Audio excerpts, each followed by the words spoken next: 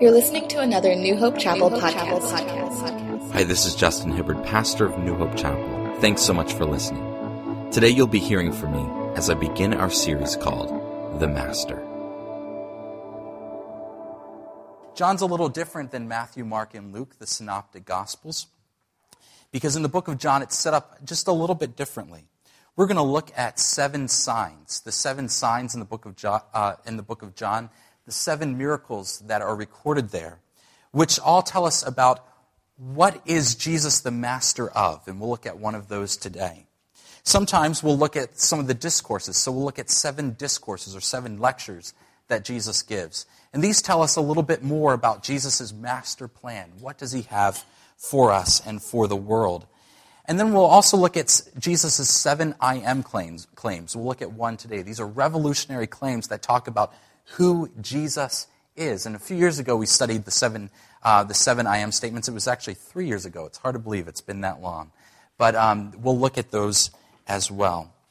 But as we begin this morning, I want us to begin in prayer. And I'd like us to begin this just about every week that we study this. So I'm going to invite you to close your eyes and bow your heads with me. And this morning I want you to envision yourself walking to Jesus' workshop. Maybe approaching it. Whatever that looks like to you, it might be a work shed, it might be a workshop, it might be a boat. Jesus did a lot of his work on boats with fishermen. It might be on a hillside as Jesus is about to begin. It might be a church building that you picture. Whatever it is, perceive that, get that image into your mind, and hold on to that. And as you perceive or picture yourself walking towards Jesus and learning from him, I want you to say these words with me. Jesus, I am here. Jesus, I am ready to learn. Jesus, I am listening.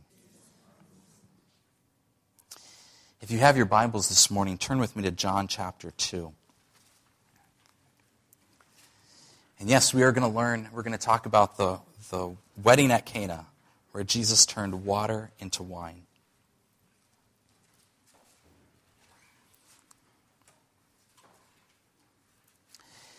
Beginning in verse 1 in John chapter 2, it says, On the 3rd day, a wedding took place in Cana in Galilee, and Jesus' mother was there. And Jesus and his disciples had been invited to the wedding. And when the wine was gone, Jesus' mother said to him, They have no more wine. Woman, why do you involve me? Jesus replied, My hour has not yet come. His mother said to the servants, Do whatever he tells you. Nearby stood 6 stone water jars, the kind used for the Jews for ceremonial washing, each holding from 20 to 30 gallons. And Jesus said to the servants, Fill the jars with water, and so they filled them to the brim. Then he told them, Now draw some out and take it to the master of the banquet. And they did so. And the master of the banquet tasted the water that had been turned into wine, and he did not realize where it had come from, though the servants who had drawn the water knew. Then he called the bridegroom aside and said, Everyone brings out the choice wine first, and then the cheaper wine after the guests have had too much to drink. But you have saved the best till now. What Jesus did here in Cana of Galilee was the first of the signs through which he revealed his glory, and his disciples believed in him. So John tells us that the purpose of this miracle was that Jesus revealed his glory. In other words, Jesus revealed something about himself. Jesus proved his mastery, that he was the master. And in this miracle, because we're dealing with one of the signs, we're going to see that Jesus is the master of quality. The master of quality. The miracle here centers around wine. And to understand this miracle, to appreciate this miracle, we have to talk a little bit about wine. And this is not to glorify alcohol or anything like that. This is to talk about, if we're going to say that Jesus is the master of quality, we have to understand how wine has quality. I was thinking about this, I wouldn't call myself a wine connoisseur. I'm more of a bargain bin type of wine person. And I enjoy a glass here and there. And one time I was it was a gift for our wedding. We had a bottle of wine, and I opened this bottle, and I took a sip of it, and I said, this is the best wine I've ever had. And I knew it was the best wine I've ever had because I've had some pretty awful wine before. And the bargain bin just didn't hold up to this bottle of wine. And so I drank it, and I said, this is so good. And so the first thing I did was, I got to get more of this. So I went online and looked and discovered it was an Italian bottle of wine that cost $75 a bottle. That's about $65 above my limit. And I said, well, that was fun. Guess I won't be having that again. So it was nice. It was a nice treat. My friend came over, and who doesn't, or at the time didn't like wine, and I said, I know you don't like wine. Try this. It might change your mind. He took a sip and spit it out. I said, what are you doing? That was like $5 you just spit out. He said, I still don't like wine. I was watching this movie recently. It was a documentary on Netflix called Sam. It's about these guys going to take their test for a master sommelier exam. Do you guys know what a master sommelier exam? I didn't know anything about this. It's an exam. It is the chief exam of wine tasting and wine people who recommend wines, and they know everything there is to know about wines, which you'll see in a minute. But as I watched this, I was blown away by how much there is to know about wine. I didn't know that there was this much to know about wine. But the different regions and the different grapes and the different vineyards and wineries and the different laws and the different foods that go with the wine. Watch this, and you'll get an appreciation for wine. Just a little sample of this movie clip here. Isn't that interesting? So these guys, and it was amazing watching this because these guys they'd sit around and they'd test different wines. And one guy, I mean, you'd see him and they say, well, it's got this flavor and this, and they go on and on and on. And he's like, it's this grape, it's from this region, it's from this sub-region, it's from this vineyard, and it's this vintage. I mean, this is how gifted or crazy or lunatic they were. I mean, they were insane. And the reason I mention this is because when we talk about wine, there's more to it than just it tasted better than the previous wine. And that's sort of the glimpse we get. This guy says, whoa, this is the better wine. But what made it better? What did it taste like? Did it taste like oranges? And did it have that citrusy taste? How was the acidity level? What year did he think it was from? You know, you think about this from a master sommelier standpoint. What did Jesus' wine taste like? You know, in this miracle, a lot of people might suggest, or more kind of liberal theologians might suggest, that this is all a metaphor. That Jesus didn't actually turn water into wine, but this is a metaphor for something bigger. Well, I agree that it's a metaphor. The text tells us that Jesus turned water into wine. There's no reason to believe differently. But I think it's telling us something bigger about who Jesus is and what he's capable of doing. I think we'll see that with every single sign in the book of John. So let's begin. What made Jesus the master of quality? What happened in this story that tells us and that we can grasp one about who Jesus is? Well, first we know that there is a wedding, and Jesus is there, and by this time he has some disciples, so he is a rabbi. But curiously enough, he has not performed, or at least John tells us that he has not performed these public miracles. So Mary comes up to Jesus and says, Jesus, they've run out of wine. And what was his response? Woman, why do you involve me? Now, I don't know about you parents, but if you ever said to your kid, the dishes are dirty, and they would say, woman, why do you involve me? I see some of you moms, like you have this reflex, and your arms like, you can't stop it. I understand. And you're ready to swing at something. Just relax. Jesus in this story is not being disrespectful to his mom. In Spain, we would say mujer or mujeres a lot for woman, and it was a term of endearment. It was not disrespectful, but yet it seems quite unorthodox that Jesus would refer to his mom as woman. Well, why is that? I was watching Man of Steel recently. You guys seen this movie, Man of Steel? It's a Superman movie. Really interesting. I did not know this, and I grew up probably because I grew up watching Superman. But it's an allegory for the Christ story. I mean, think about it. You have this guy born in a different world. He's the only son who his world is under attack. He comes to earth. He's given to two adopted parents. His dad's name begins with a J. His mom's name begins with an M. He's raised by them. He's a world changer, and he's there to save the planet from the forces of evil that are coming to attack Earth. It's really interesting, isn't it? And that was, and what I really loved about the movie, I'm not a sci-fi person, so there's a lot of sci-fi scenes that I was like, who cares? But the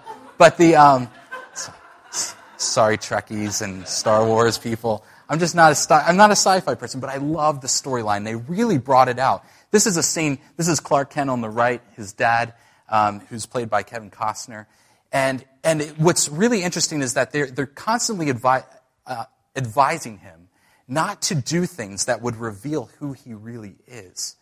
And so there's this one scene where he saves some kids on a bus, and there's a number of things, and they're constantly like, you can't do that stuff. And he's like, but my friends were dying, and so there's this scene where they're on the interstate in Kansas, and a tornado comes forward, and it's barreling down on its highway, and they all take refuge under the overpass, and the father hurts his ankle, and he's stuck there by the car. And you can see his mom cries out, Clark, do something.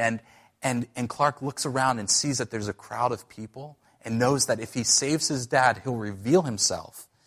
And his dad reaches out his hand to say, don't come. It's better for me to die than for you to reveal yourself. I thought that was fascinating, especially in light of this story. And so Clark stays there, choosing not to reveal himself, but he lets his father die. And when I think about that, I think about this story here. When Jesus says to his mom, woman, why do you involve me? It's not my time. Why does he say that? Well, if Bill Smith were here, he could tell this better than me. But for women, for moms, they never want their little boys to grow up. And sometimes that can be a trouble for the little boy. They sort of live under that shadow and that umbrella if the mom isn't willing to let go and let the boy become a man. And so they want to hold on to that boyhood. Well, in this case, Jesus is sort of wearing a hat, and he's changing the hat that I'm no longer just your son, Mary. I'm the Messiah. And those things that you tell me, it's not a matter of just being your son and being obedient to you. It's about being the Messiah here. And that authority that you have over me as a parent, this is a different ballgame. I have to put on a different hat. So he says, my time has not yet come. My hour has not yet come. The hour to reveal who he is has not yet come. And interesting enough, even when he changes the water into wine, only the servants, at least at that time, knew that Jesus had performed this miracle. It was sort of downplayed on the down low. But there are a lot of masters in this story. There's Mary, Jesus' mom, has this authority. There's the bridegroom. It's his wedding. There's the master of the banquet. But everything has to change in order for Jesus to reveal that he is the master of quality. Jesus can no longer take the back seat. He has to be in charge. And so Mary says, do whatever he tells you to do. And Jesus tells the servants to fill up the stone jars with water, and then he turns the water into wine. We see the master's quality best when we give him authority. We see the master's quality best when we give him authority. As a teacher, and those of you who are teachers have probably said this a million times, when I am talking, you are not talking, right? We say that over and over and over. Why? Because we want our kids to hear our instruction. I say over and over in my web design class, the most important thing is to follow instructions. Follow directions. If you don't follow directions, you will make a mistake and you will cause the class to lose time. The most important thing we can do is to give the Master Jesus authority. A lot of people want to hear Jesus speak into their lives. They want to hear, Jesus, tell me what you want to do with my life. Where should I go? Who should I marry? Where should I go to college? what do you have for me? What career choice should I make? And you ask them, well, how's your prayer life? And they say, well, not really existent. Well, how do you expect Jesus to speak to you if you're not allowing him the time and the space and the place to think and to speak into your life? And so we see the Master's quality best when we allow him to have authority in our lives. Let's turn our attention to these stone jars, these big pots that were used. You know, the scripture here says that they were used for Jewish ceremonial cleansing. And what we're going to see throughout the book of John is that Jesus often appears, or a number of times appears during a Jewish feast, or we'll see with the woman at the well in Samaria. There's a talk about Jewish theology and Samaritan theology. We'll see Jesus at the temple during the Feast of Tabernacles. There's always these scenes here in John. And if you read next, you'll read that it says Jesus cleanses the temple there in John 2, even though in the Synoptic Gospels it occurs later in Jesus' life. What John is telling us is something very important. He's telling us that the Master repurposes the ordinary and the religious. The Master repurposes the ordinary and the religious. So we have some pots here that were pretty much an ordinary part of Jewish life, but yet they had religious purposes to them. We'll see a number of events where Jesus takes the religious festival of the day and repurposes it and refocuses it to him. How many of you, and I'll say, I'm one who says this, but how many of you have said or have heard someone say, I went to church my whole life. I grew up in a Christian home my whole life, but what? But I never knew who Jesus was. I went to church my whole life. So do you go to church now? Yeah, I go to church now. Well, what's different? The whole purpose of church is different because it's all about Jesus. I had a career and then I became a believer. And do you still have that career? Yeah. So what's different? My whole purpose of my career, my whole purpose of my life is different. Jesus changes. He repurposes the ordinary and the religious. So let's turn our attention back to these pots, because these were not your ordinary pots. These were big. The text tells us between 20 and 30 gallons. These technically 18 to 27 gallons per pot. That's a lot of water. And times that by 6, and any math whizzes here? 108 to 162 gallons of wine. 108 to 162 gallons of wine. I don't know if I can't think in gallons of wine, but I can think in bottles. 540 to 802 bottles of wine. Jesus brought a lot of booze to the party, didn't he? I mean, he brought a lot of wine. That's a lot of wine. That's extravagant wine. That's amazing. 540 to 802 bottles. Where were they going to drink all that? I mean, this is a lot of wine. But what gets me is not just the extravagance, that Jesus provides an extravagance here and meets these needs. What gets me is that Jesus provides a quality to the wine. Everything the Master does is quality and is independent of quantity. Everything the Master does is quality and is independent of quantity. I'm sure if you visited sort of I don't know if they call it a small vineyard or a micro vineyard or something. I don't know if that's the word for them. But if you visited one, they might say something like, well, we choose to keep our vineyard and our production small so that we can focus on the quality.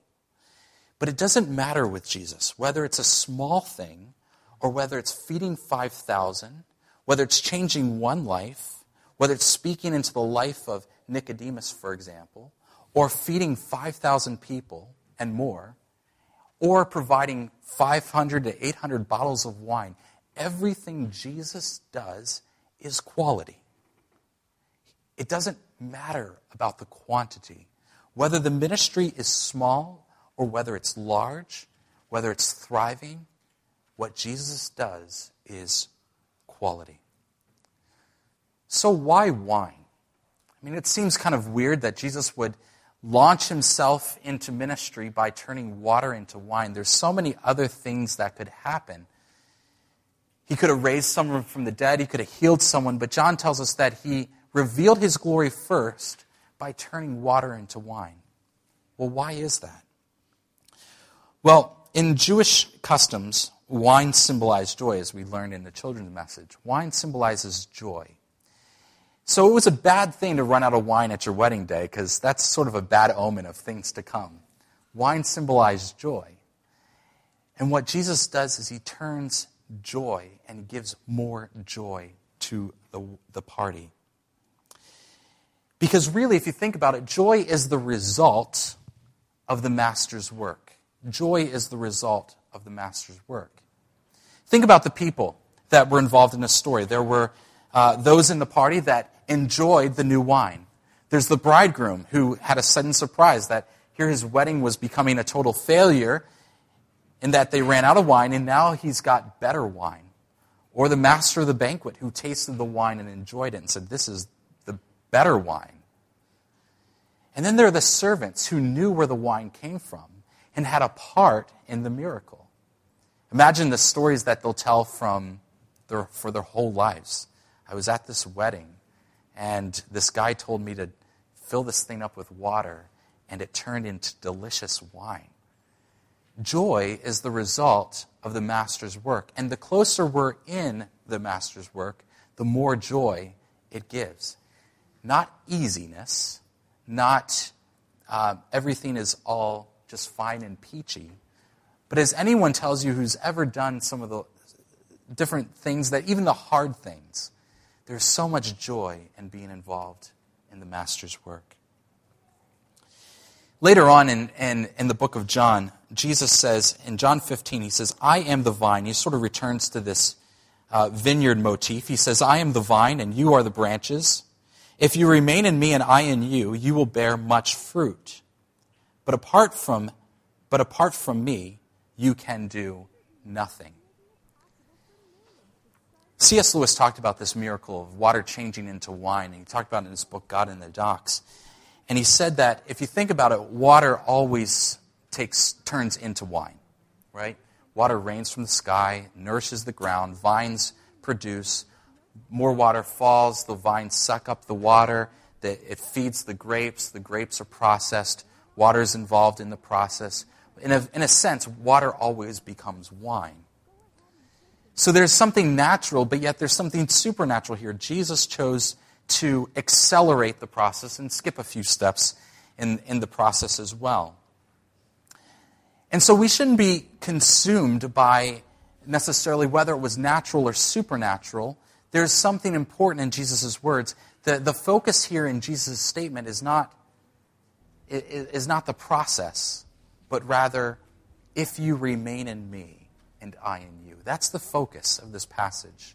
Here's Jesus' one of 7 I am statements. I am the vine. I am the vine. Remain in me, and I will remain in you. But apart from me, you can do nothing. Sometimes, and in my life, I have oftentimes discredited God because there was something natural that occurred. So, for example, you pray for healing for someone, well, the doctors intervened and helped them out and so forth, and they became well. And you say, well, it wasn't really a miracle. The doctors were involved, and there was some natural healing and so forth. Well, I've definitely changed the way that I think about that, because if you think about it, God created the natural process, right? He created the body to heal itself. He created grapes to grow in vines. He created the natural process. Any time that somebody is healed of something, it's God's hand working in that natural process. And sometimes there is a supernatural involvement in which God's hand accelerates the healing or accelerates the water turning into wine and so forth. So we shouldn't get caught up on whether it's a natural thing or a supernatural thing. What we should get caught up in is that it's Jesus doing the work. How many times have you heard someone criticize someone who's really well learned, maybe a Bible scholar, for all their degrees, and you say, well, that's just a bunch of head knowledge. That's just natural. I mean, what they know isn't supernatural. They went to school and they paid lots of money and they have lots of degrees and so forth. Or how many times you maybe heard someone say the opposite? Well, that guy, he's unqualified because he doesn't have that degree, or he doesn't have that experience, or he doesn't do that, or this, or the other. One may be a little more natural, one may be a little more supernatural, but we should never discredit when God's hand is in the work. Because it's God who sometimes uses things naturally, and sometimes God uses things supernaturally. But the most important thing is that we remain in Jesus. Because production of masterful quality may include the natural, or it may include the supernatural. But it always, always, always includes the Master himself. As we close this morning, I want to invite you again to close your eyes and bow your heads. You know, this afternoon you're going to go off and maybe go home and watch football or engage with different relationships that you have. Tomorrow you'll probably go back to work. And we spent some time this morning learning from the Master and seeing who he is, inviting our life into his. And let's spend some time inviting the Master's life into ours and asking him to work through us, so that we don't try to do this alone.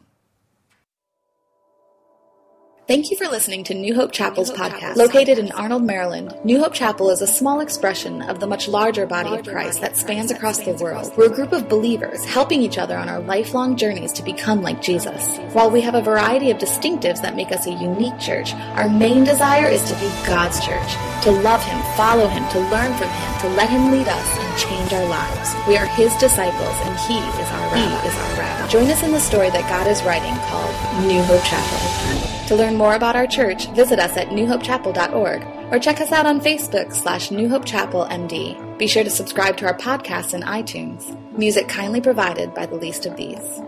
Thanks again for listening, and God bless.